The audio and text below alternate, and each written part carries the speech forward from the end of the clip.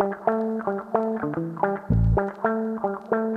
Ankin, better known as Chemo, is a US-born, Michigan-based artist who has worked for himself since 2007. Prior to going full-time as an artist, Chemo spent about 8 years developing and designing websites in the quote-unquote corporate world. This early career choice set him up nicely to be more in control of his brand and business. In this episode, we discuss many things, including managing relationships, both with other artists, as well as galleries and collectors, as well as talk shop about managing cost of goods sold and balancing time between painting and fulfilling online orders. Let's get started.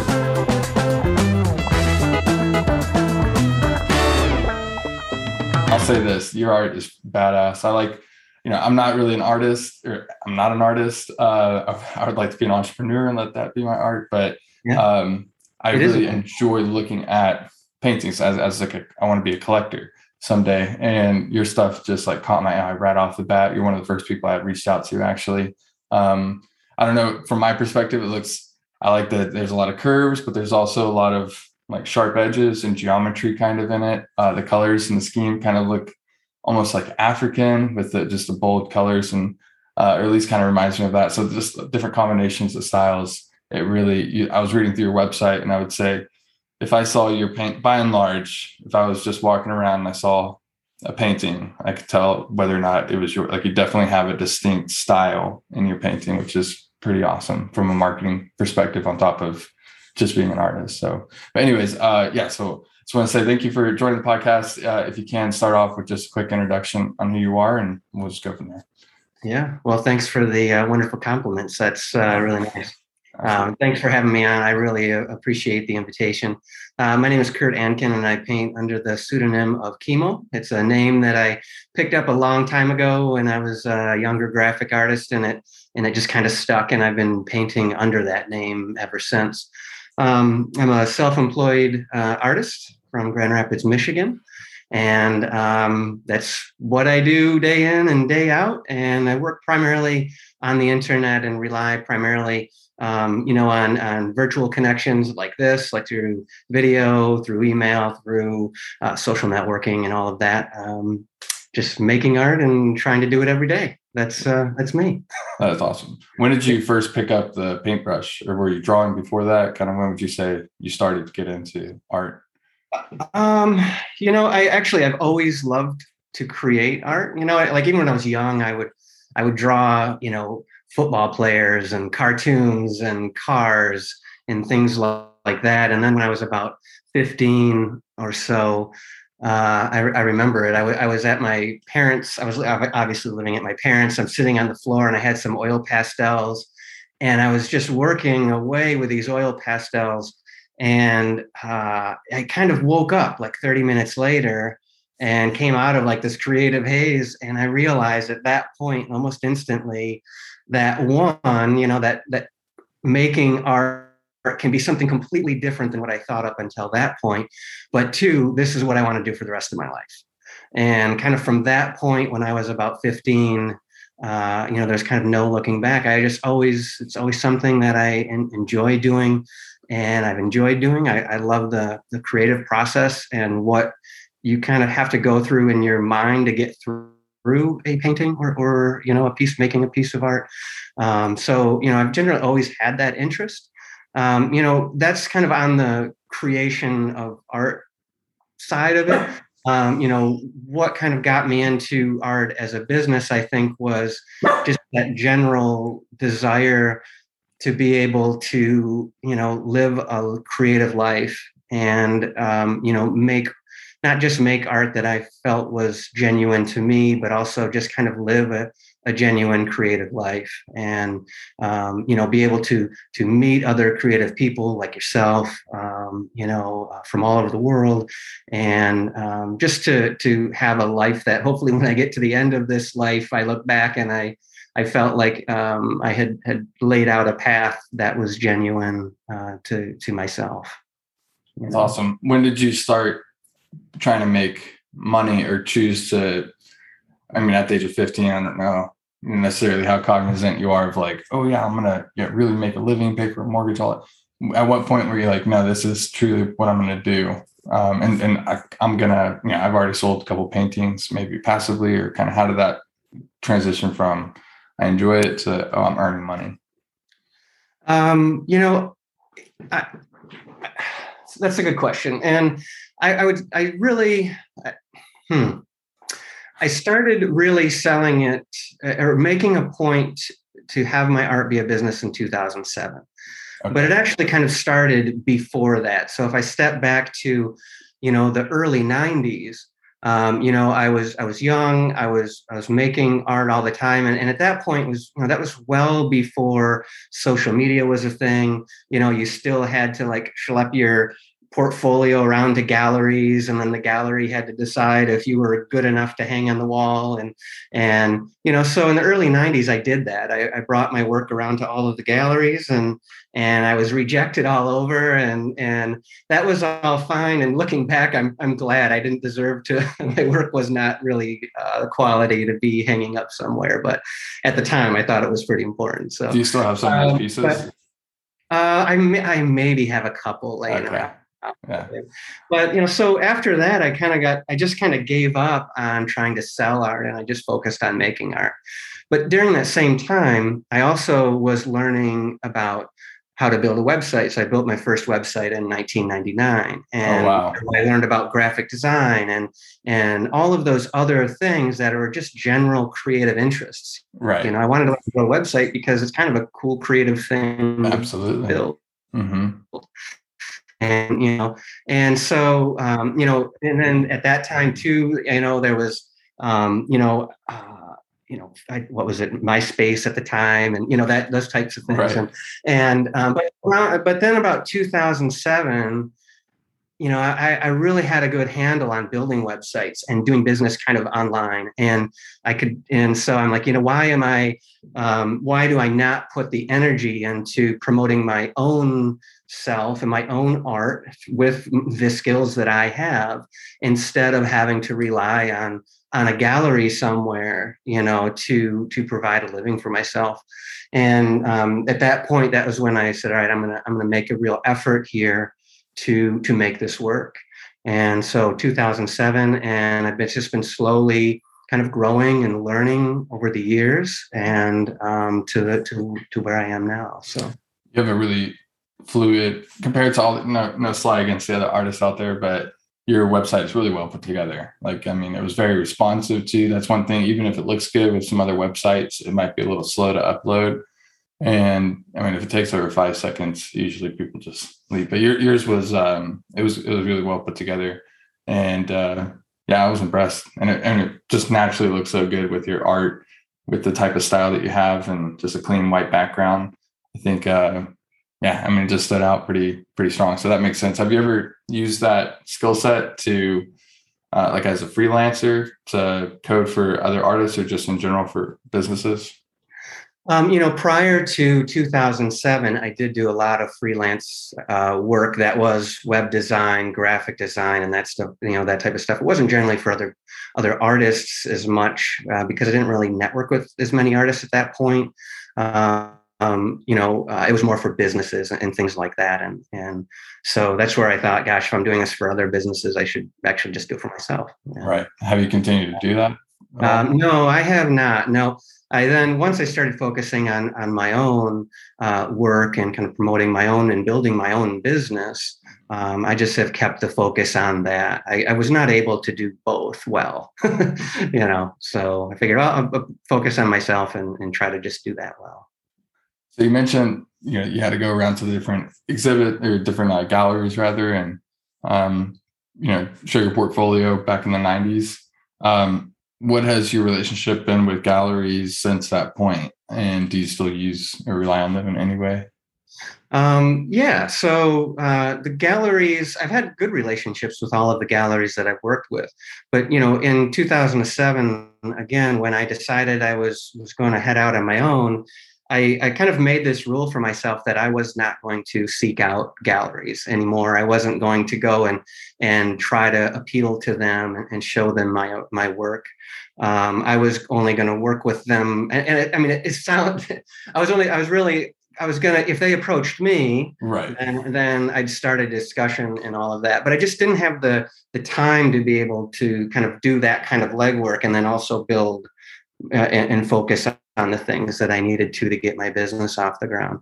And, so I didn't really purposefully reach out to galleries, but as I kind of became a little bit more known, galleries started reaching out to me.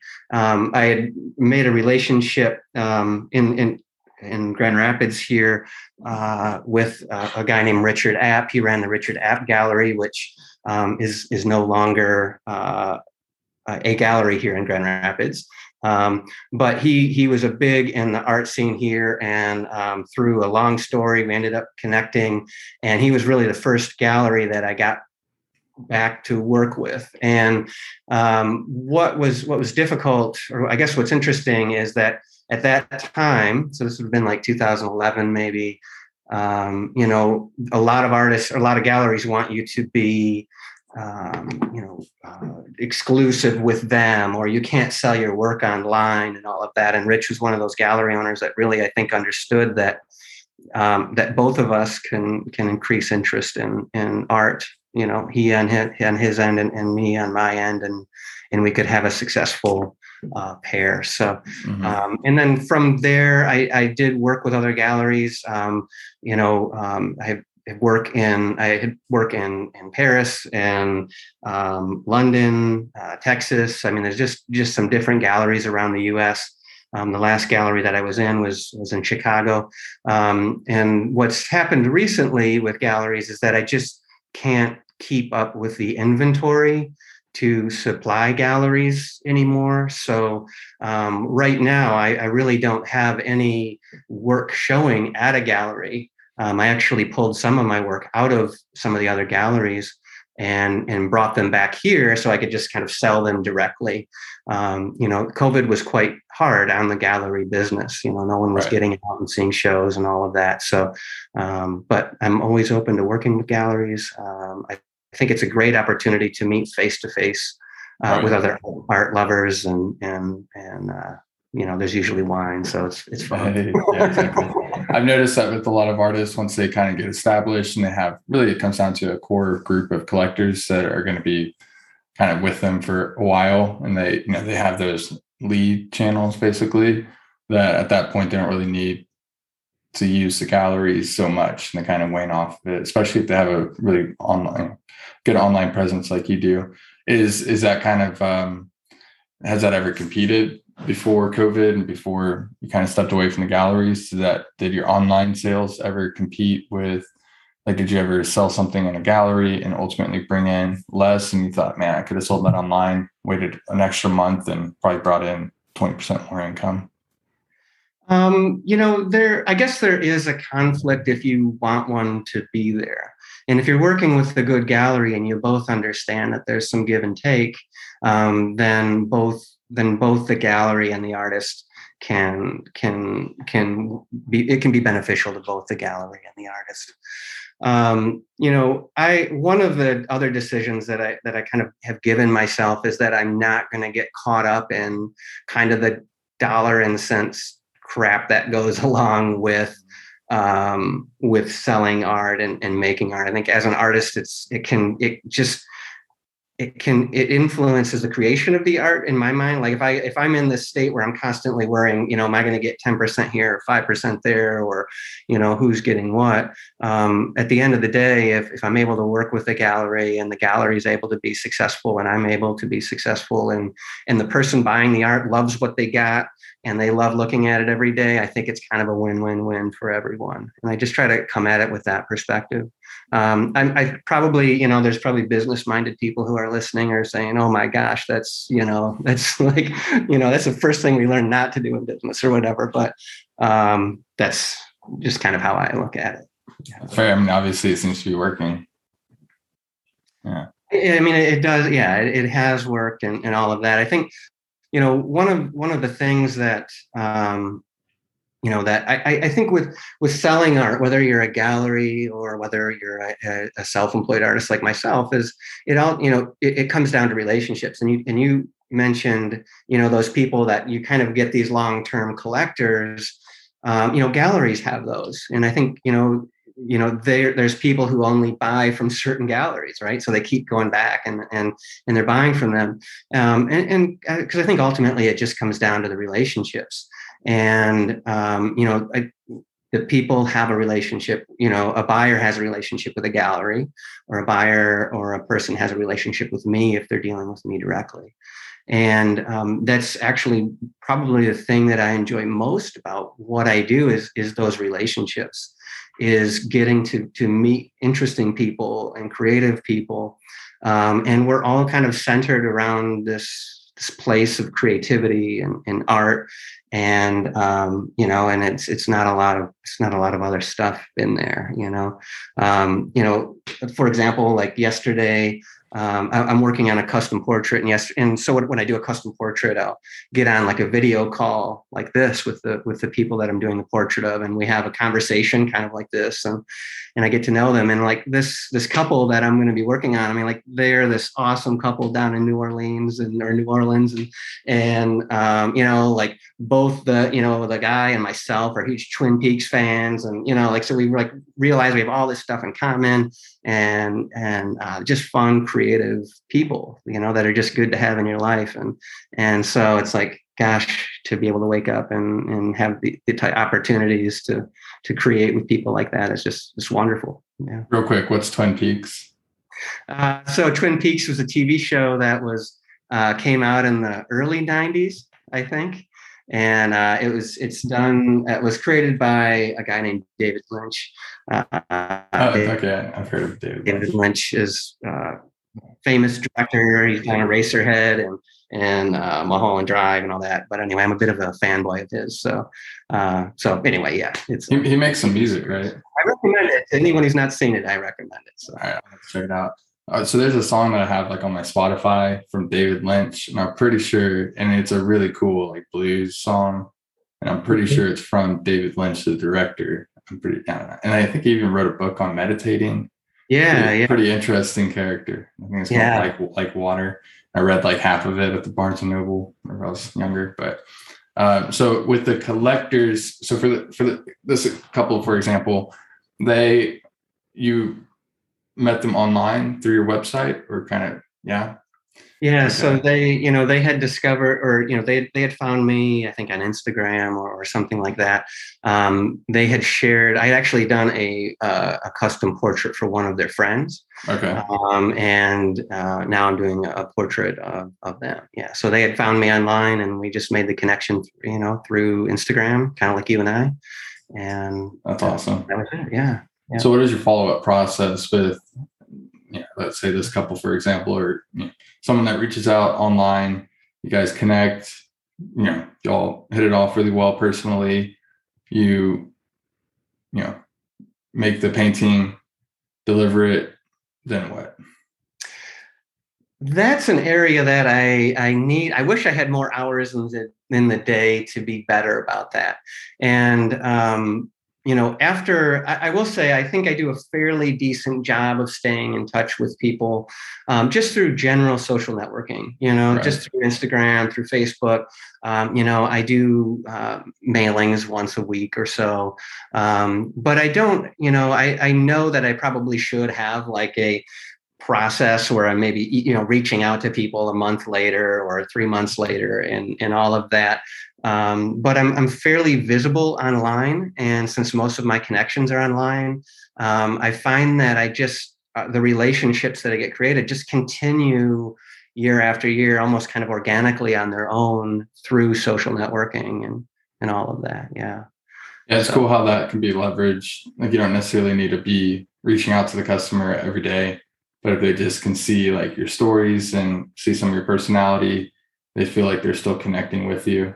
And everybody assumes anyways, like you're a working professional, you got other people. So not like they're going to become best friends, but I always, find it a fun question to ask artists is kind of what the follow-up process is, which is kind of leading me to think or question, have you thought about hiring an assistant or someone to help with those business operations? Or do you feel like it's pretty solid where it's at? That's a good question. I actually had this conversation. I guess it's a bit of an ongoing conversation that my wife and I have. And I am at the point where I think, okay, if I want to grow, and I've been at this point for a little while, where it's like, well, if I want to grow and I want to, make more sales or paint more or whatever, I really need to have somebody maybe just handle the shipping part of it, Right. or that kind of stuff. But then I step back, and what I do is I guess I constantly ask, what is my ultimate goal here? Is my goal to be, some superstar artist and, jet set, fancy Porsche, all that stuff? That isn't what my goal is. And so, along with growth comes giving up a lot of the things that I kind of really enjoy about what I do every day. And so I know I'm not doing a good job answering your question, but I guess when I look at what my goal is, and my goal is to really be able to wake up every day and make art and have a generally stress-free life, right? And I find that every time I start to bring up this idea of hiring people, bringing it on, it just all of a sudden multiplies everything, and it starts to take away from what the core goal is, right? And I don't have a desire to grow into an empire or something like that, or whatever. If it happens, it happens, and if it happens organically, it would Stress be free, right? yeah. One quote I really like is that how you live each day is how you live your life. I think it's like if you take the summation of your average emotions every day and you add that together, that's your experience. And if you can be cognizant of that, design a lifestyle that meets your needs and gives you, what you want as well. Why screw something, or why change something that's not broken? Fix it. Yeah. When I used to work in the corporate world, I was as a designer, and it was extremely stressful, and I found that just had a great impact on my family. And you'd be at work all day and you'd come home stressed out, and that goes with you and permeates the rest of your life and all of your relationships and everything. And when I decided to leave the corporate world, it was because of really that. It was just like, what do you want out of life? What do you really want out of life? And when you put your head down on the pillow, Right. are you happy about it? And so, yeah, I guess it's kind of a long-winded tangent answer to your question, but You don't mind me asking, where'd you work as a designer? I worked at a publishing company. I don't want to mention their name or anything like that, but I worked at a small local publishing company. Okay. As a web designer, and I worked in marketing and design and all of that. Yeah. Right. Okay. So it wasn't just freelancing with the coding? No. So I do that on the side. I did a lot of that on the side years ago. And then, yeah. So I see online that you said rule number 1, make mistakes. And I find that great, because it's a pretty simple pillar to kind of act on, is make mistakes, make them often, make them quickly. So I'm just curious if you could dive into that in relation to kind of how you've grown your business and what mistakes you've made and kind of how you've grown from there. Well, I've made a ton of mistakes, that's for sure. For me, when I have that, I have that on a board in my studio, because it's just a reminder that it's okay. And if you get stuck in this rut of having something, if you're worried about something being right before you even do it, then you never even know if you do it wrong. And a lot of times when you do something wrong, quote unquote, air quotes, when you do something wrong, what comes out of it is something wondrous that you never expected to happen. And so embracing those mistakes is maybe not being a good or bad thing, but it's just part of your process. And for me, that applies to everything. Whether it's business or whether it's a painting. If you drop if you drop paint into a spot you didn't want, well, run with it. Just let it go and let that inform your painting. And with business, though, too, it's you don't want to be held back by your fear of something maybe not going right, or maybe you don't know something. And maybe that's actually it, is that a lot of fear comes out of maybe not knowing how something works. So you maybe are fearful of how it's going to unfold. And so, what I do is I generally try to learn everything I can about every part of the process. And the more that I learn, the less fear I find that I have, especially fear of making some kind of mistake. And, I guess at the end of the day, I think, all right, I'm not a brain surgeon. So if I make a mistake, I'm not gonna, I'm an artist who makes and sell art. And so what's the worst that's gonna happen? Right. I watch, lightning's gonna strike or something now, Yeah, but, exactly. so yeah, I just try not to be held back by that fear of making a mistake. How often do mistakes, like, I guess with your art, if something happens unexpectedly, like, has it ever changed how you approach something altogether, or is it kind of just whimsical learning experience, or most of the time does it lead to nothing? Well, I think I make mistakes every single day. I am out in the studio multiple times, but I think there's different levels. I think there's sometimes where you make them, and it's like an epiphany goes off. Like, oh my gosh, I never realized that I could have that outcome, Right. or and then there's other maybe just little things. I think really it's just coming down to embracing them and not thinking about, a mistake is something that's unplanned, right? And so, what's your comfort level with dealing with something that's unplanned? And once you realize that if you don't worry about it, then your unplanned stuff becomes planned. That's fair. Yeah, kind of Way flip it just reversal. becomes part of your process, whether it's yeah, yeah. So it's just a different way of looking at it. I think if you maybe just take the positives and negatives out and balance them out into that's just how things are, it makes it a lot easier to get through business. It makes it a lot easier to get through your work. In relation to your, like, maybe accounting, finance, management of materials like painting, oils and whatnot. What type of mistakes have you learned about ways to maximize your output on those levels? Yeah, that's a good question too. As I would say that the mistakes that I made from a business, I've made a ton of them. Like I said, I'll try to, I guess, think of a few. One, I think, is doing business online is creating all different types and shapes and sizes of things that don't ship well. Like that's a very practical thing, you know. Whereas now I generally work in a few different sizes. That's smart. So that I can keep in stock the same few size boxes. The packaging materials, I know what the shipping costs are. And so by kind of keeping a system of sizes and materials, then all of those always remain constant and they're not variables that come in later to mess things up.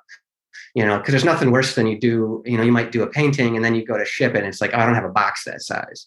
Right. So you got to run over to U-Haul or whatever and grab one or whatever. So just little things like that. Some of the other I think one of the things that I did a lot of when I was younger is I would kind of think that I would chase down every single opportunity and not really ask myself, does this go back on my goal?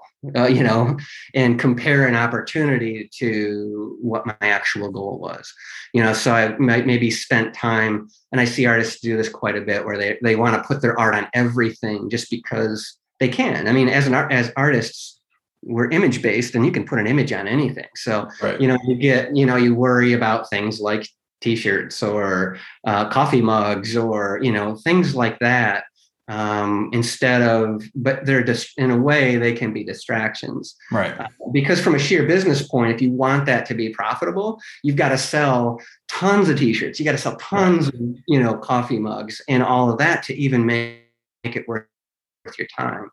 And so, I think we're in this, the internet and websites like Redbubble or something, they say, hey, you can make it real easy to get your image on products. Right. Well, that's fine, and you'll sell some more than Right. likely, but it won't lead you to financial independence.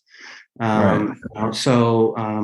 Just trying to always, when an opportunity comes up, do you have the time and energy, and does it actually help to what your bottom line goal is as an artist? Yeah. So I see that you sell quite a few prints. What have you learned in that process? Because it seems like it, just from the outside, it looks like it's a pretty big part of your overall business, kind of keeping things consistent. Yeah, I think prints prints are essential, I think, to every artist that wants to be self-sufficient as an artist. I think having prints, being able to do them yourself is helpful, alongside with originals. One of the things that I try to keep in mind is that not everyone can afford $1,000 painting or a $2,000 painting or whatever. But that doesn't mean that they shouldn't be able to have a piece of artwork that they enjoy in their house. And and two, working on the internet like I do, where you're essentially strangers to people until they have some confidence in you. And so what happens often is people might discover my artwork online. They like it, and maybe they just buy a $30 print, and that's great. And I get to exchange emails. We can have and I'll try to get that out right away in the email or in the mail, shipped out to them. And so a lot of those people then, I think, get a little bit of confidence and say, okay, this person that I'm buying this print from isn't some fly by night person. They can actually see that I'm trying to do good quality work and present them with a quality product, and they can handle it. They can see how it's shipped. And then, they might come back and purchase another print, or at that point they might say, okay, I have the confidence to spend $200 or $500 or that. So where prints are helpful is just a way to have different offerings for different people who are at different price points, or just maybe at different spots in their art collecting. Right. That's a good point. I was going to ask if you've ever considered rentals. Maybe you're kind of past, maybe that's a better option for people who are starting off. But what I've seen is there's a lot of artists who have plenty of art that is worthy of hanging up on walls, but they have it stacked in their studio, kind of like books on a bookshelf. And I've always thought, I wonder if there's some type of way that you can get kind of like a local, where the artist delivers the art to someone, they rent it for, 3 months, whatever, have some type of deposit in case things happen. And then you can keep, getting passive income on the same painting while you're also kind of accomplishing the goal of marketing yourself to people who might not be able to afford their art right now, but in 5 years or so. And in the meantime, especially with everybody working at home, I'd imagine. I don't know if you've ever thought of that. I really haven't, but I think it's a really interesting idea. It's a great kind of be in between for the artist and the buyer. I think that's a really interesting opportunity there. There obviously might be some hurdles depending on the distance between the person who's renting and where the artist is located. Yeah. I could see that being like really maybe good as a local kind of regional thing. Yep. I wouldn't want to ship one over to London or something. No, exactly. Unless they pay for it. Yeah, absolutely. But I think that is a real interesting idea. Yeah. If you've got some stock and you've got some inventory around, and it's interesting. Have you, on the note of finding, in business, it's good if you can open up the availability of your products to many people, and obviously price is a big issue with that. So, like you said, trying to get price points that can get all of your customers satisfied. Have you ever done financing for any of your art? I do. I offer payment plans on all of my original works. So anyone that's interested in a piece of art of mine, they can, and they, let's say, don't have the money to pay for it right up front, but they want to reserve it so they don't lose it. They can make a deposit, and I'll be happy to work out an arrangement with them. That actually happens quite a bit more than you might expect. And I would suggest that every artist who's looking to sell their work to be able to offer that as an option. Because a lot of times what will happen is people will be interested in a piece of your artwork, but by the time they might save up the money, it's gone. Right. Yeah, and it's gone. And so even just a small reserve, and then you can hold it. And, there's so many, there's just, with the internet and all of the different softwares and technologies that are out there, there's everything that's at an artist's disposal to be able to do these types of things. Right. Would you ever take cryptocurrency for your art? I actually do that. NFTs. Yeah, do you do it for your originals as well?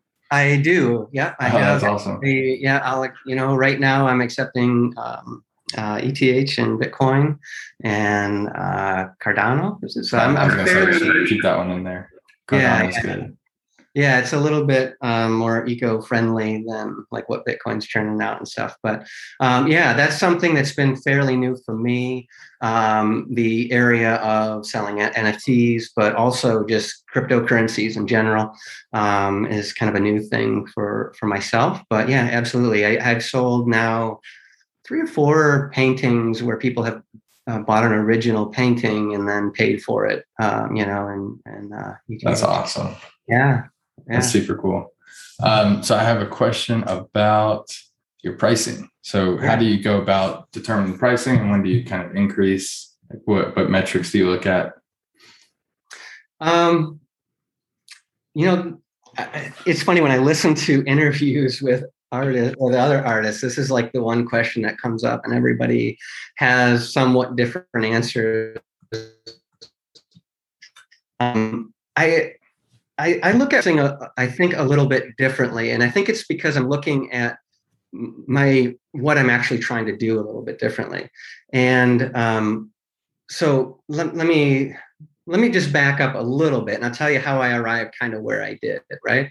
So when I started selling art in 2007, I was selling it on eBay. I was making these little, 2.5 inch by 3.5 inch paintings. I would sell them for like $5, $10 or something, right? Just to try to get used to making and selling art and getting shipped down and all of that, and just try to work through things. I always struggled with the idea that just because I made something, it's important, right? Like I think there's a lot of, it's real easy to fall into this thing that, gosh, I made this, I really like it, so therefore it's really valuable and everyone else should like it. And that's just not like, it's just not really how I operate. And so what I did is as I started pricing things pretty low, because I just wanted to get through and learn about selling and all of that. But I also wanted at the same time to, not just kind of arbitrarily pull a number out and say, my painting's worth $50,000. Right. You're honestly, your painting, I've always looked at it kind of like your art's only worth what people will pay for it. Right. So my goal over all of these years has been to start small and increase the value of it over time. I've been doing this 30 years and I feel like the art that I'm making now, I'm just kind of hitting a stride now. And I feel like it actually is something that's quite a bit different than the art I created 20 years ago. And I'm sorry, I'm kind of not answering your question great, but I'll get to it. I'm getting there. So, because, I do want to increase the value of my art, but I want it to be based on some type of reality, and based on a reality of supply and demand, I guess. And, instead of just saying it's arbitrarily worth $5,000, and so there you go, I like, to kind of have it grow as the demand grows, because what that does, not just for me as an artist, maybe to make a little bit more income, to have a little bit more of a comfortable life, it also increases the value for everyone who's bought a piece of my artwork. And so, as demand increases and my time becomes less and less in the studio, which it does, I have to increase the price to be able to offset the less time that I'm able to actually create something. But the upside of that is somebody who purchased a painting of mine 5 years ago, that painting now has kind of a real supply and demand value that is 200% what it was 5 years ago. Kind of like the crypto market, or any kind of stock market or something. You invest in something, and it grows hopefully over time. And underlying, I think, just my general ideas about business in general is kind of that, in that, there's many different art worlds that are out there, right? I mean, there's a blue chip art world that, I'll never see. I can't sit around and wait for Jerry Saltz to, say my art has value, or some famous gallery to say that I have value. It's really just, each of us artists can go out and create their own kind of network, if you will. And so I hope that the value and price of my art is true and of some real value, and not just some abstract number that I decide it's worth. Yeah. Looking at your website, I thought that the numbers were very reasonable. Yeah, like I was like, oh, this seems like he's definitely got some type of system down. And the fact that your price is just readily available too says a lot about kind of who you are as an artist as well. Sometimes they don't really show that, but I thought it was very, reasonable. I mean, I was expecting a higher price, and I wouldn't have been surprised if it was there. But I think it's interesting, this idea of being able to take it to the bank. If you want to, if a bank can look at your numbers and say, yeah, that seems like you're accurate, because you have a long enough history going back, and we can see all these transactions, we can project further in the future, and the better that, you'll be valued as an artist. That's one reason why I think the rental model is pretty great, because as you rent it out, that's a lot more smaller transactions. And then that can give you a lot more metrics to kind of analyze to determine what the original price should be. But the most valuable thing is time. So how do you divide up your time between painting and then actually marketing and shipping it out and all of that? Well, as I find that the more that I grow, the less time I get to spend in the studio. And so right now I'm probably only spending about 25 to 30% of my week in the studio, actually making art, or being creative on some kind of level. The rest of it is, shipping and packaging and website updates. And more than anything is probably communication with people. There's just so many messages coming through, so many emails and comments, and I always try to respond to everyone that I can. I try to acknowledge everyone that is showing me any kind of love and support. I want to return that to them, because I'm humbled by the fact that they're interested in what I'm doing. And so a lot of time is spent in communication with that. And it is a juggling thing. When I first started doing this, I would try to block out, here, there's a certain time I'm going to be in the studio, certain time I'm going to do this, certain time I'm going to do that. And what I've now do is I go into the studio when I'm feeling that I really want to make something. And then I rearrange all the other stuff, the business stuff, kind of around that, so that I feel like I'm optimizing the energies in the studio at the time. So it seems overwhelming to think about getting constant messages, because I personally want to try to get off my phone as much as possible, like most people, and the less I can use it, the better. And I hate text messages. I hate messaging. I'm always late to it. And just to think that, as you become more of a professional, and especially as an entrepreneur, as you as an artist, because that's a lot of your sales coming through, or at least starting off through Instagram, pretty important. So it seems like a lot of your time spent communicating with your customers, which is super valuable. Creating that bond, but then also shipping. That'd be pretty nice if you could find a very comfortable hire, someone that could just help with shipping and maybe give them access to some of your messaging, and be like, all right, if it's like, hey, I like your work, just be like, great, thank you, whatever.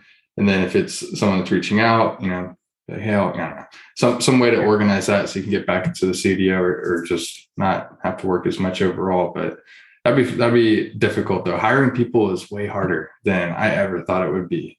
Yeah. It is difficult. I mean, it's a whole skill set in and of itself, as to know where to go to find these people, how to write up exactly what I need done, sifting through them, interviewing, hiring them, onboarding them, constantly finding things for them to do. It's like, dang, this is a lot harder than I thought it would be.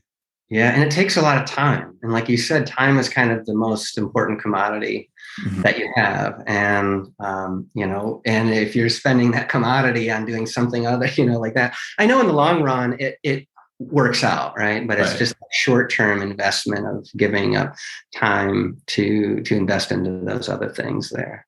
So, I was thinking a bit what you said about pricing, and that my pricing was, a little lower than you had thought.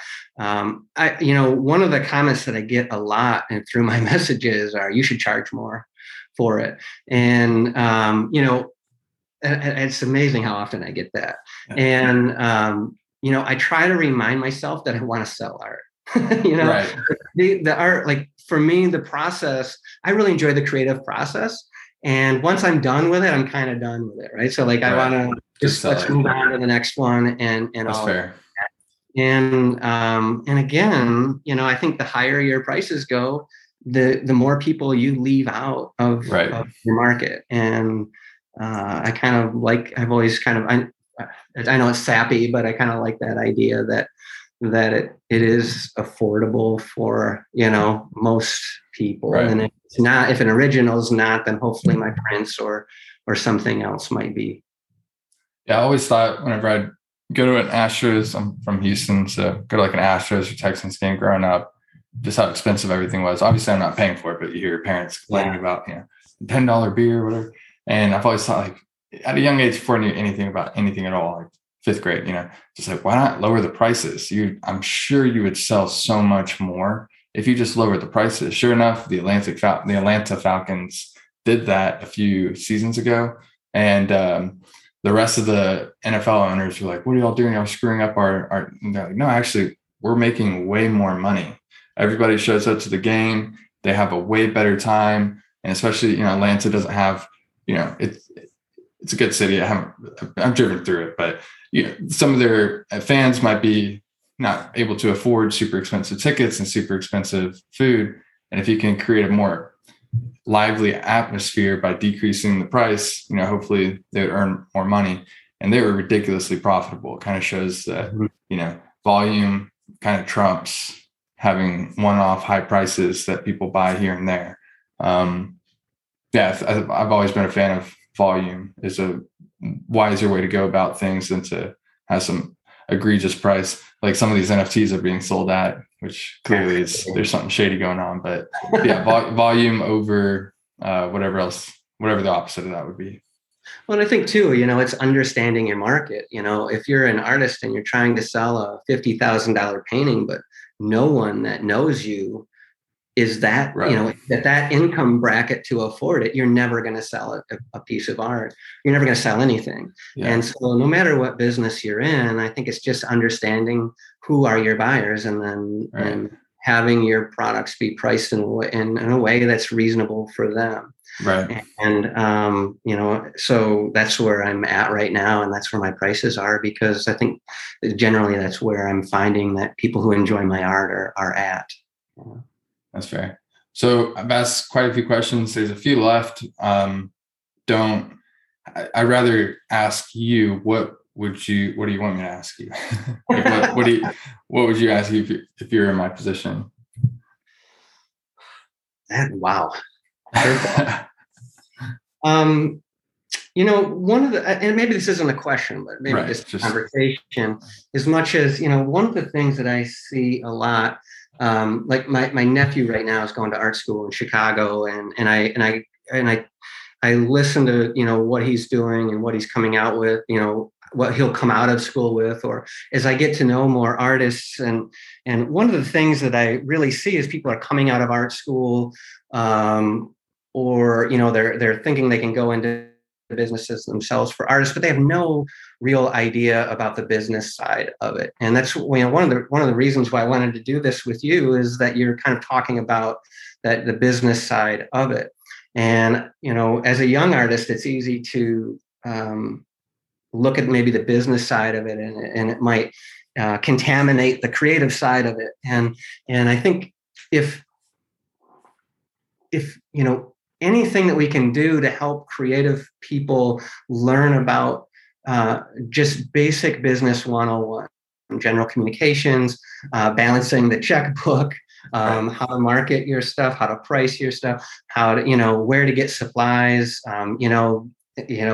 what's your income and what's going out, and understanding those things, and keeping them separate from the studio space. The closer I found, one of the things over the years is that the further I get my office away from the studio, the better, because then you're not kind of influencing your creative process by maybe what the business parts of it. So, I really would suggest that if you're interested, or if any of the listeners are interested in pursuing art as a business of their own, is to just generally learn about doing, marketing on social networks, look at how email lists work, get a website. Don't be afraid to ask people, to let people know your stuff is for sale. That's like a big hurdle. So I guess generally just focus on the business, or not focus on the business, but learn everything you can about it. All the tools are available for all of us to be entrepreneurs now, whether you're selling artwork or whether you're selling tennis shoes. Right. Have you told your nephew this? Yeah. We've talked about it, and he was just over a couple of weeks ago for a couple of days working in the studio and all of that. So, but I'm always amazed when I see so many artists. They come out of art school and they know about painting or graphic design or sculpture or whatever, but they have no idea like how to make it actually a way of living. Right. Yeah, you would think they would be smart for these universities to teach, as a part of the art degree, you have to get a minor and take one class in accounting, one class in finance, software management. That's interesting. Like one of the things that I started doing when I was younger was every sale that I would make, I'd turn around and put 50% of it right back into the art business. So when I sold a painting, I would put that money aside, and then that's what I used to purchase a nice photo printer, right? So I could start running my own prints or those types of things. It's nice when you start selling your work, to hey, now I got this, I can go buy this or whatever, do this, pay this bill, or, I can pay my electric bill or whatever, But I think if you're right from the beginning, you turn around and you reinvest back into your business, that just goes a long way to making yourself more self-sufficient. Absolutely. What was I going to say? It was right on. Oh, wow. Now I'm blanking out. Oh, wow. And I completely blanked out. I'll have to edit that one out. Okay. You'll have to refresh me real quick, because I need to add in what I was going to say. Sorry, can you repeat that last sentence? Boy, no, I'm going to blank out. I hope you're editing this whole thing out. Yeah, we will. Gosh, what part specifically were you? I was going to feed on. Oh, well, I don't remember now. Finance, just learning how to manage money, accounting. Yes. Okay. Great. Investing back in your business and that type of stuff. 3, 2, 1. So I have one thing that I listen to a lot of comedian podcasts, and they mention that the little bit of advice they give for comedians starting off in terms of finance is save half of your income, like live off of half of your income. I think that's a pretty smart rule as a creative, to just whenever you bring in the money, just immediately half of it goes to savings, because who knows, eventually you might not have that money down the road, but if you spend it all right now, you don't have any runway. And that's definitely, I can imagine whenever some artists out there start selling $2,000, $3,000 paintings and they have like a $10,000 month, it could set them up for some stress down the road if they don't properly invest that money back into the business.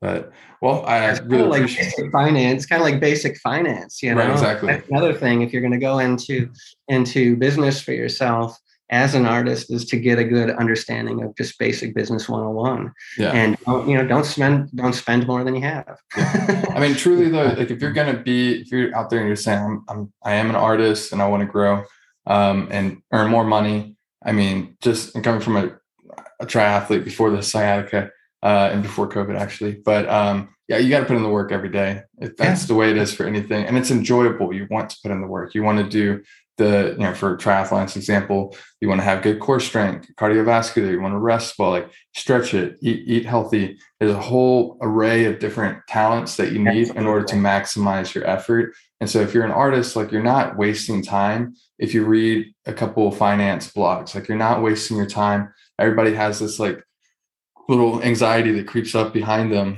I feel that whenever I'm reading, it might not necessarily be accomplishing something directly for the task at hand per se, or the next thing I'm trying to accomplish, but it's never bad to read something that's especially informative, right? Absolutely. And so get onto YouTube, and if you're serious about this, then it's essential to become good at finances and accounting, especially with your business.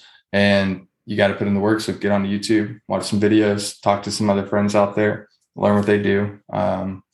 Maybe buy some Dogecoin. Yeah, that too. There's so many people, there's so many artists on YouTube that are really into that educational space about helping other artists, success. Yeah. And, and I'm super thankful to them. And if you're an artist and you haven't discovered that, there's just a huge resource of, you can find anything you need to know about running an art business yourself on YouTube for sure. Yeah. Well, if the listeners wanted to find you or learn more about you, where could they? Easiest way is Google Keemo, Keemo, and that's the easiest way. Otherwise, my website is kemogallery.com. I'm on Instagram at Keemo_art, and on social networking or on any way, and I'm happy to chat with you. So awesome. And he's very responsive, as you can tell. I try to be. Yeah. Well, Keemo, I really appreciate your time.